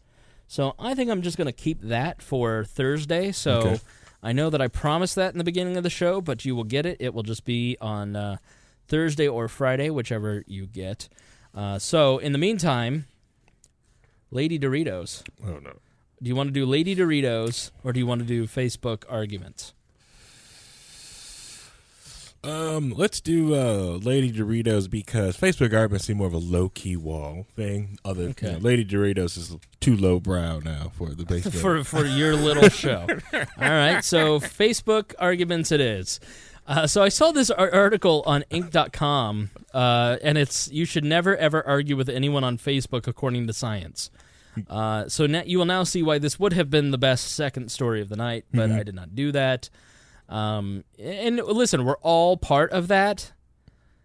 We just we love it. We love arguing politics with people. It's in our DNA as libertarians. Oh yeah, it's what we like doing, right? So especially with other libertarians. They write, there's a simple reason this happens. It turns out we respond very differently to what people write than to what they say, even if those things are exactly the same. That's the result of a fascinating new experiment by UC Berkeley and University of Chicago researchers. In the study, 300 subjects read, watched video of, or listened to arguments about such hot-button topics as war, abortion, and country or rap music. Afterwards, they were interviewed about their reactions to the opinions. The general response was probably very familiar to anyone who's ever discussed politics, a broad belief that people who don't agree with you are either too stupid or uncaring to know better. But there was a distinct difference between those who had watched or listened to someone speak the words out loud and those who had read the identical words as text. Those who had listened or watched someone say the words were less likely to dismiss the speaker as uninformed or heartless than they were just reading the commenter's words. So I think that's really fascinating. So the research suggests the best way for people to disagree with one another or to work out their differences and arrive at a better understanding or compromise is by talking to one another, as people used to do at town hall meetings or over the dinner table. But now we've taken all this stuff to social media, text messages, and spoken word is increasingly uncommon. Then they talk about the Russians. Give me a fucking break. So, to begin with, you should make a persuasive case for your political opinion or proposed actions. You're better off by doing a short video. So, I think that's a really interesting idea. So, if you are trying to make a political point, don't do it in written word because people can assign their own cadences and biases to the way that it would sound in their head. But if you make a video, let's say you want to do a Facebook status. Yeah. Turn your phone on. Turn on the video camera, turn it around, do a quick selfie video, and do it that way instead of writing it out. Maybe that's why Snapchat is where most people like to communicate on. I don't know. I don't do any politics on Snapchat. Be kind of weird. And I'm like one of the most political people any of you know. Like, I just don't, I don't know, because it's less it's just more personal, and you don't want to get your peanut butter in your chocolate and your chocolate in your peanut butter. Okay, Snapchat's not personal for me. I get people on there really. I feel like leaving the wall group because you guys take up a lot of time on my Snapchat. It teats up, but I usually get people. I don't get arguments about politics. I'm sorry we annoyed you with our friendship. I know. I usually get arguments with people about rotary engines, car. Yeah, usually car guys. We usually just argue back and forth about stupid car things. Like, dang this car. Like, I was complaining about my Subaru the other day, and all the Subaru people in the group just started like, "You're an idiot." So screw you guys. I was very worried about my bun. That's my Subaru's got. Are you speaking English? My Subaru's got a bun sticker on the front of it, like a bun coffee maker sticker on it. So I call it Bun. It's a big rabbit.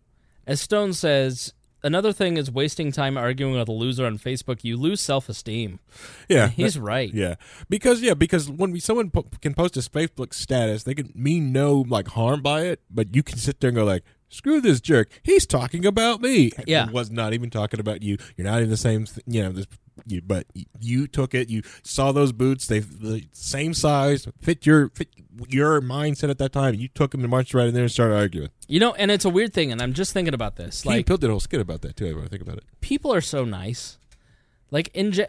People are nice. Like, if you have personal interactions with people, listen, it's 66 degrees in here. You'll live. We're almost done. Harry is the most demanding co-host. Like, he's the biggest. Like, you think, oh, it's low-key wall. He must be low-key. No, he has his own chair. He complains about the heat every week. There's another suggestion. You should do this. You should do this. No, Harry, this is perfection. We've got perfection going on in the studio right now. Perfect temperature, perfect cats, perfect co-hosts. Just live with it, buddy. So people, like, you go out in the world and you interact with people, and they're like, hey, what's up? How are you? Nice to see you, man. Mm-hmm. Good. You go in. Thanks. I want to buy a Butterfinger. All right. How are you? You go to a store. Can I help you with anything? No. How are you today? I'm great. How are you? Like, that seems to be I'm in the Midwest. I'm in Indianapolis, so, like, everybody here's really nice. Mm-hmm. But when I read stuff online, I read it defensively. Like, I read it like, oh, how am I today? How am I today? Like, and I know that's part of my personality, but maybe it's not just me. Like, I'm the least defensive person when I'm in a group of people. Like, we're just joking and getting along and everything's chill. Mm-hmm. Like, I'm never on the defensive at work. I'm never on the defensive when I'm with my friends, but we get online. It's like, oh, that's what you think? Like, I turn into, like, a jealous girlfriend. Yep.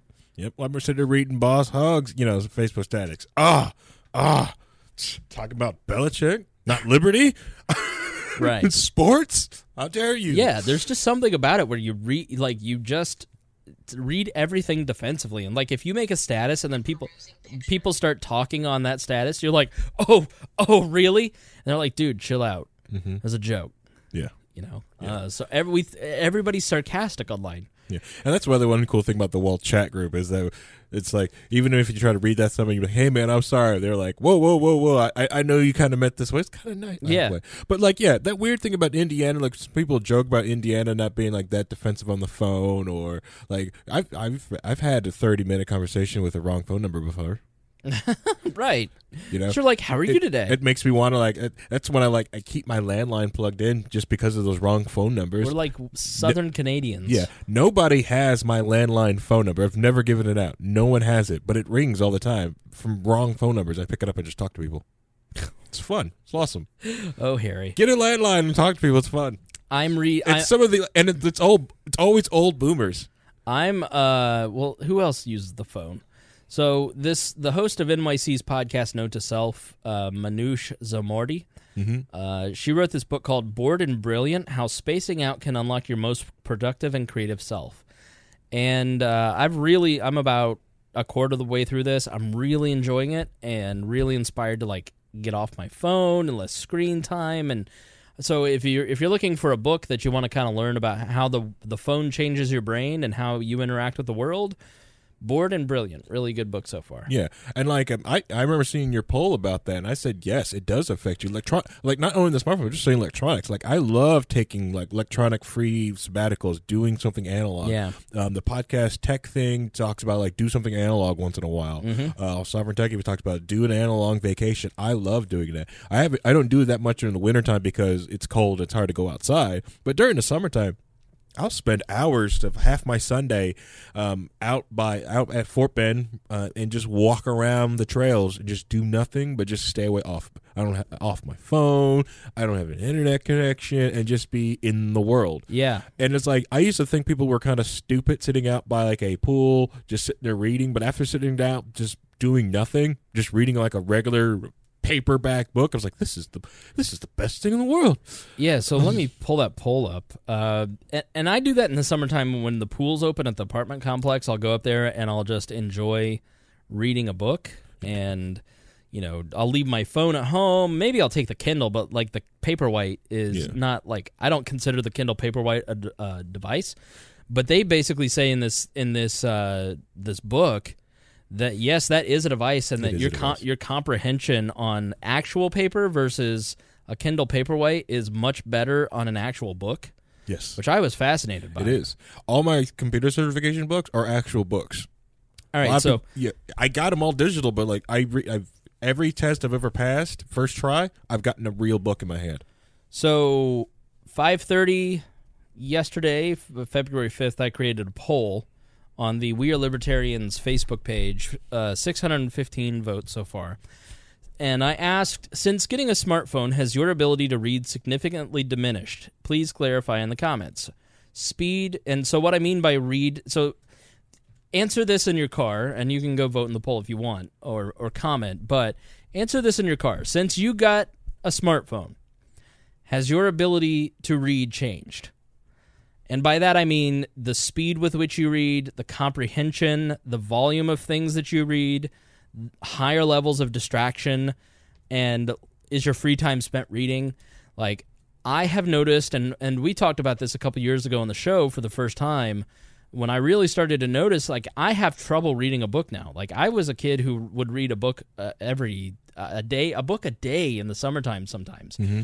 And I've always been a fast reader, but now I have made a point to read more. I'm reading more now in this year than I have ever before, because since starting to do 2 shows a week, I've got to be even more prepared, and I've got to read more books. Mm-hmm. But it's still a struggle, because within 2 minutes, your brain starts going, wonder if I got a notification. I want some of that serotonin. I want a dopamine hit. Like, you want that validation of that notification, and there's anxiety around not being aware of what's happening on your phone, because these little devices are just dopamine. It's like the rat that pushes the button for the food. Mm-hmm. And that's what the book talks about, the Bored and Brilliant book. Just your brain is like you're a rat in a cage hitting a button. And I've really noticed that the speed of my reading, the comprehension level, reading the same page 5 times and still not understanding what I'm reading, the amount of things that I can read, the reading grade level. Like, I could read academic texts and get it. Now I struggle to do that. Like, and I just don't think I'm alone. 25% say that yes, they've experienced what I've experienced, and 75% say no out of 615 votes, which surprised me that it's, 25-75. I figured it'd be more 50-50, or 75 yes and 25% no. So maybe it is just me, but I don't know. How many of those people are honest about themselves or actually noticed? But that's a very good point.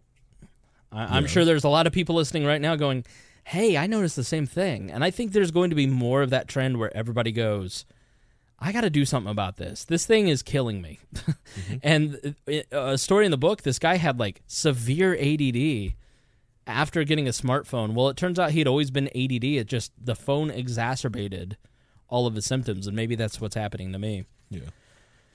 Like, the one thing, like, I will give you this, because like some people who like struggle with dyslexia, I know that a lot of the dyslexic fonts on your those help people like read and comprehend books better and faster. I could see that, but yeah, the whole aspect, that don't mean, because you'll start reading, go through a page and go like, wait a minute, did I get a Facebook notification? Or you'll get one and you'll hear it go bing, and you'll hear it and you go like, what the heck is going on? Da da da da da. Or just the treadmill of it all, of of life, because you want to sit down and read your book, but you know that I just sent this proposal in and someone's going to send me an email back, and I need to be able to respond to that email. But I don't have anything else to do, so I'm going to want to read a book. I've turned all notifications off on my phone. I have no notifications for anything except text messages, phone calls, and the New York Times, so I can get a breaking news alert because of this. Like, if I didn't work for We Are Libertarians, like, I wouldn't have that on. I don't have it on for Facebook Messenger. I do have it on for Snapchat, because otherwise I'd never check it. But I found that turning off all my notifications helps. The setting it in another room for a long period of time really helps. And you just kind of, when it's out of sight, you eventually lose focus on it. Like, if you put it in the bathroom or in the bedroom while you're in the living room and you're trying to read, like you don't. If it's by your side, you still kind of your hand gravitates towards it. But your laziness will not allow you to you put it in the bathroom next to the toilet. Mm-hmm. You're gonna go pee every 2 to 4 hours. Twice a day, 3 times a day if you're regular. You'll go in there and you'll have an extended period of time where you can check all your platforms. Yeah, that's kind of what I've been doing when I'm home. Yeah. So this is the Open Dyslexia font. Yeah, I have it on the Kindle, and it's pretty cool. Yeah. I've never been diagnosed with dyslexia, but I've always, ever since I found out about the dyslexia font, I love it. It helps me read so much better. Yeah. All right, so I couldn't stop laughing about Lady Doritos yesterday. Okay, we're in a time where the world is going, you know what? The way that I treat women does need some work. Mm-hmm. Mm-hmm. Where men, even the most chauvinistic of men, are going, I've never thought about that before. And then Doritos says, hold my beer. And the chief executive of PepsiCo, Indra Nooyi, told the Freakonomics podcast on January 31st that Doritos, which is owned by PepsiCo, is developing a chip for women. As you watch a lot of the young guys eat the chips, they love their Doritos, and they lick their fingers with great glee. And when they reach the bottom of the bag, they pour out the little broken pieces into their mouth because they don't want to lose the taste of that flavor. Women would love to do the same, but they don't. They don't like to crunch too loudly in public, she said. The company's future chip for women will be low crunch, the full taste profile, but not have so much of the flavor stick on the fingers. And how can you put it in a purse? Because women love to carry a snack in their purse. I don't think I've ever heard anything more tone-deaf than this. She's kind of right. One of the reasons I hate Doritos is that it sticks on your fingers. Not the MSG? Well, that, and it makes me feel like garbage after having the carbs. Like, we did this thing where the Pringles, you basically take all the Pringles flavors. Yeah. And you can make different concoctions based on it. Mm-hmm. I personally like pickle and the chili lime and the honey mustard. And you put 3 of those together and you eat it. It's great. I've been doing that for 2 days. I've had 400 Pringles. And I get sick every time I eat potato chips. That's rookie level stuff. Okay, right. I can see that you don't around people who smoke a lot of weed.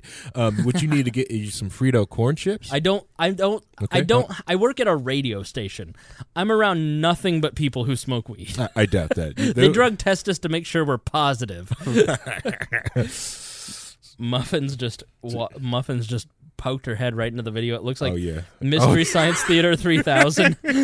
Like, it's just nothing but, if you honestly go to the YouTube video to like an hour 45 and look at the muffins. That's hilarious. She's looking at the, oh god, it's a kaiju attack. No, so funny.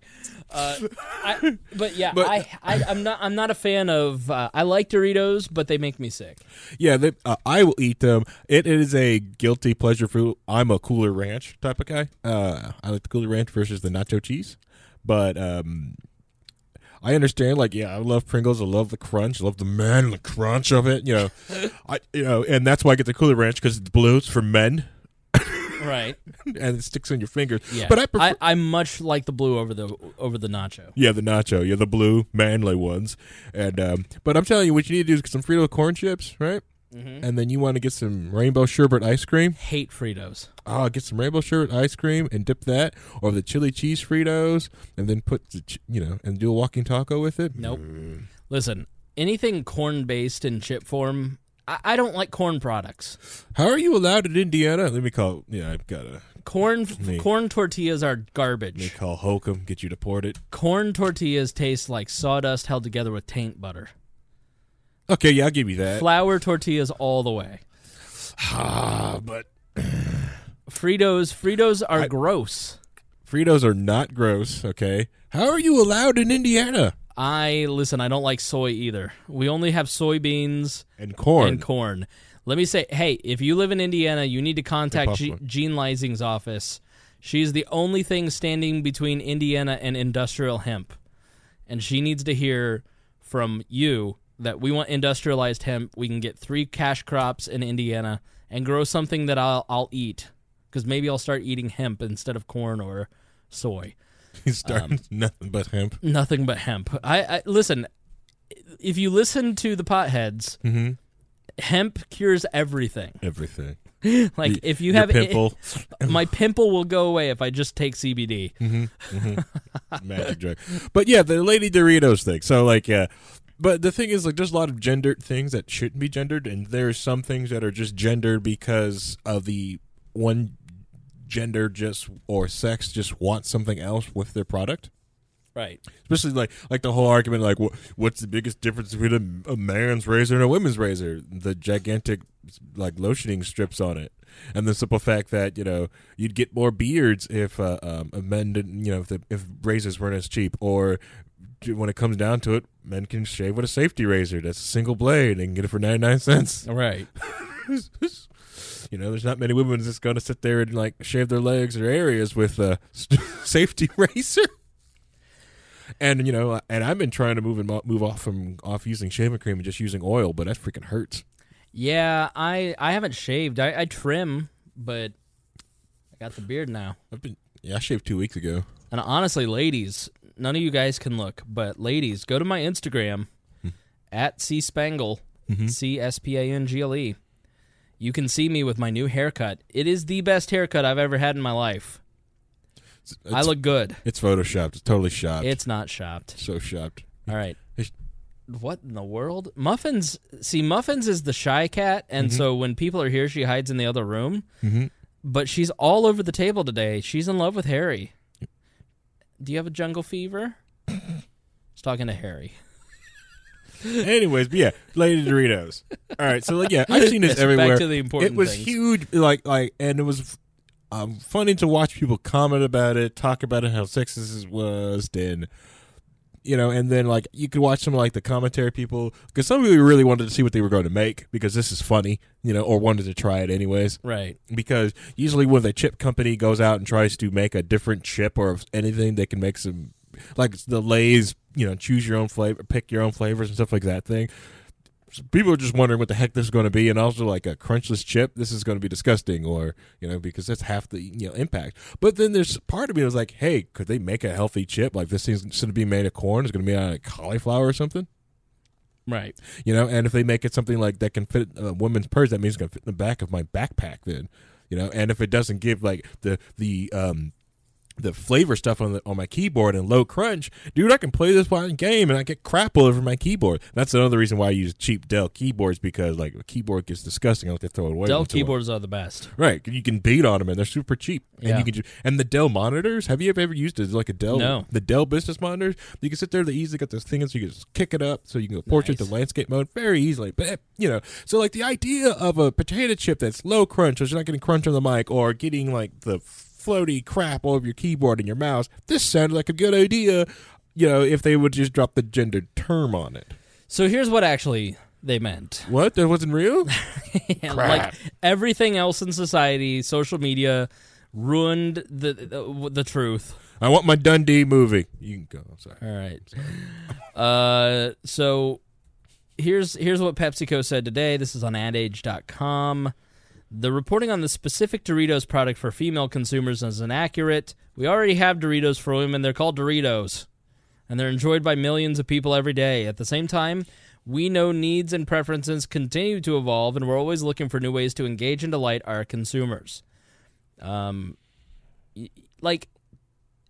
what? So, all right. What's wrong with Lady Doritos? Let me be a male chauvinistic pig here. The misogyny's coming out. No. Distinction is not inequality. And there is a distinct difference between men and women in a lot of ways. Mm-hmm. And if you're talking about consumer behaviors, they're like, if you read Paco, it's called Why We Buy by Paco, you have Paco Eldridge.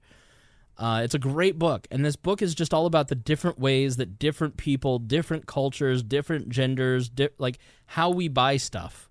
Mm-hmm. And if a company a capitalistic company wants to come out with a product geared towards women or geared toward men, like, what's the problem with that? There are certain, yoga products. Yeah. Yoga products are clearly geared towards a female consumer. Sorry, Harry. I didn't mean to trigger you there. But Stop wearing my yoga pants, when you go buy Gaiam at the Target, it's, floral, it's soft colors, it's not, It's peaceful for yoga. Right. But it's geared towards women. They designed the package specifically for women. Why do we have a problem with that? I don't. They've picked a target market. Yeah. Because, when I had to get my yoga block, I bought myself some yoga blocks and a strap, the black ones. Right. You're super expensive, but the little pink ones, like $16. I'll get these. Right. I don't care. Yeah. It's marketing. Right. And so if you for every media outlet I'm involved with, it's all geared towards men. Mm-hmm. Are women encouraged to listen? Of course. Mm-hmm. We love women that listen to the show. Mm-hmm. But you're 30% of our audience. Right. 70% of... Now, the way that I do business is that I don't try to gear towards a specific anything. I just say exactly what I think, and men listen, and I don't know why, because I think there are more libertarian men that are listening to podcasts than women. Does that mean that we don't have great fans like Christy Avery and Lisa Crosby and Carly Ernst? Of course not. Yeah. We love them. Mm-hmm. Every girl that I've ever dated in the last 4 years has been a listener to this show. So there's nothing wrong with gearing your product towards we're gender neutral. Right. But if you look at our artwork, you could say we're not gender neutral. It's not necessarily geared towards, if I were a female brand, I wouldn't pick the fake socialist artwork. I don't know if people notice this, but the actual podcast art is a play on the Dear Leader stuff. It is the hard iconography of socialist communist regimes applied to a libertarian podcast, because I may be the only one that gets that's what it is, but it makes me laugh. It makes me laugh. I think it's freaking hilarious. Right. But I want to change it to be a little softer, a little more open to everyone. Are you going to keep up the moniker of Princess Celestia like I try to give you in the Discord? No, I'm not into that pony shit. Crap. Well, anyway, as we go after the lady listeners more for 2018, the We Are Libertarians Ladies Edition that's going to come out this fall of 2018. Double L. Ladies, I have a beard now. So yes. No, I just I get why it's tone deaf. It's stupid. It's but if they've done research and they have tested a lot of female customers, and a lot of female customers say, I like your product, but I would buy more of your product if it weren't as gross on my hands and you didn't look like an animal when you eat it. Because let's face it, those triangles for the Doritos are really big. And if you're when you're trying to stuff them in your mouth and you're trying to open your mouth wide, I look crazy when I eat Doritos. That's nice. I like Doritos because they're triangle shaped and they look like mini rotaries, but guys are more willing to be gross. We're just grosser. And so women, so I look at it and I go, what is really at the end of the day wrong with this? Smaller chips, less crunch, less dust. We sell 10% more Doritos. Great. Yeah. I understand what they're saying. I really wish they did take that and made it more less to gender, because I said, online gamers would love this thing, especially even the console peasants with their controllers are outrageously expensive for some reason. I think they would love to have a nice set, because we've got your headset on there, so the mic's right here and you're crunch, crunch, crunch, crunch, crunch, crunch. Right. It's freaking annoying. So I think that's why I said I love the idea of it. When I'd go to the store and pick up a bag that said ladies Doritos, yes, I don't care. Yeah, me neither. Yeah, okay. I'd probably like the Lady Doritos better. Yeah. But that's why you shouldn't call them Lady Doritos. Right. That was just something the internet gave them, which is funny. Yeah, that's the other thing. Yeah, that's the other thing about it, that it was the internet took the thing and sprawled right. us out of control. And again, because it starts with all the Carrie Bradshaws and Hunter S. Thompsons that make $20,000 while living in New York City, working part-time for clickbait mills that churn out our culture now. And so they all jumped on it instead of sitting there going, you know what, capitalism isn't a bad thing. Maybe this is a response to the market. Well, they wouldn't say that because they hate capitalism. Correct, yeah. So, all right, let's start wrapping up. Harry, final thoughts for this episode. Final thoughts. Just like this and all stories that I go through, make sure you do. If you worry about something or the title is too clickbaity or too one-sided or you feel good, it's a good idea to sit on a story for less than 12, for a little bit more than 12 hours and just let a story mule around before you sit there and go and share it. I think a lot of the tenets of We Are Libertarians talks about, like, be careful what you do share and look around for it. And it's the other thing with it, if you do, Reinhold and I talked about this after Low Key Wall last Wednesday, like, the good thing is, if you do have someone that does accidentally share something that's clickbaity, or that somebody does show like a negative advertisement or something, talk like that, give that person also, when you do go to talk to that person about it, give them space to also walk that back. Embarrassing or attacking somebody because they probably didn't know too much in a hurry, because they just hit it real quick, or and the thing is, some people share stuff on their Facebook wall not for you. They share it for themselves so they can find it, so they can easily find something later. Right. Not necessarily like, this is what I totally believe. That's not why, and another reason why they share that, so just careful how you go after people. Give people the ability to walk something back and have that open discussion with them. I wish I would have recorded this whole 2-hour conversation I had with Rhino after Low Key Wall, which talking about the Wall We Are Libertarians Discord channel, like we thought about just doing like an after show for Low Key Wall, just hanging out, but afterward. But I'm still trying to work that out with my wife. She barely likes me. Like, she kind of likes it doing me, but 2 days in a row last week got her a little upset. But at least this way she gets you out of the house. Yeah, on Tuesday I leave. Right. And then instead of like, nope, this is where I'm at, here, right here. And since it's like I take care of Gunther all day and study while I'm in the exact same spot I'm at, so also the good stuff, the easy stuff to take care of Gunther are right where my desk are. Right. All the toys, everything's right there, so everything's an easy reach. So I can understand her, like, her issues with it. So like a lot of people even got to see Gunther a little bit in the background, the swing in that last episode, because Grandma bought her a new swing. Nice. Because she heard the other one broke. And I was getting ready to take it apart and fix it, and Grandma just said, I bought you another one. So, I didn't have to go fix it. So, yeah, get people to walk it back. Please come over to the Wall Discord. We're also, tomorrow on Twitch, we're going to do Low Key Wall. I'm glad we didn't have to cover that lowbrow episode. That's way too low for the basement of Wall. What was it? The Lady Dorito thing. I'm glad we didn't have to cover that on Low Key Wall. I think tomorrow I may trying to look, because I missed an anniversary last January. I'm so busy about this, but I like to talk about it to people, and I totally missed it. It's the anniversary of Aaron Swartz. I like to. If you don't know who Aaron Swartz is, turn it into Low Key Wall tomorrow, and I will talk your head full about Aaron Swartz. And if you don't know who Aaron Swartz is, you use a technology that he created to listen to this podcast. You use a lot of different things that he helped build and stuff like that. And his death and his entire story, his life, is very important. Yep. And you should cover the partner of his that just committed suicide as well. Yes. Quote unquote suicide. Yeah, he's suicided. Yeah. All right. So for my final thought, want to thank you guys for listening. Thank you, Brandon, Luke, Christy, Avery, Jason Doolittle, and Craig DaCosta for being $100 a month Patreon subscribers. You are awesome, and you guys help make this go around. Everybody that donates on Patreon helps so much. Like, you have no idea how much that those Patreon donations help this program.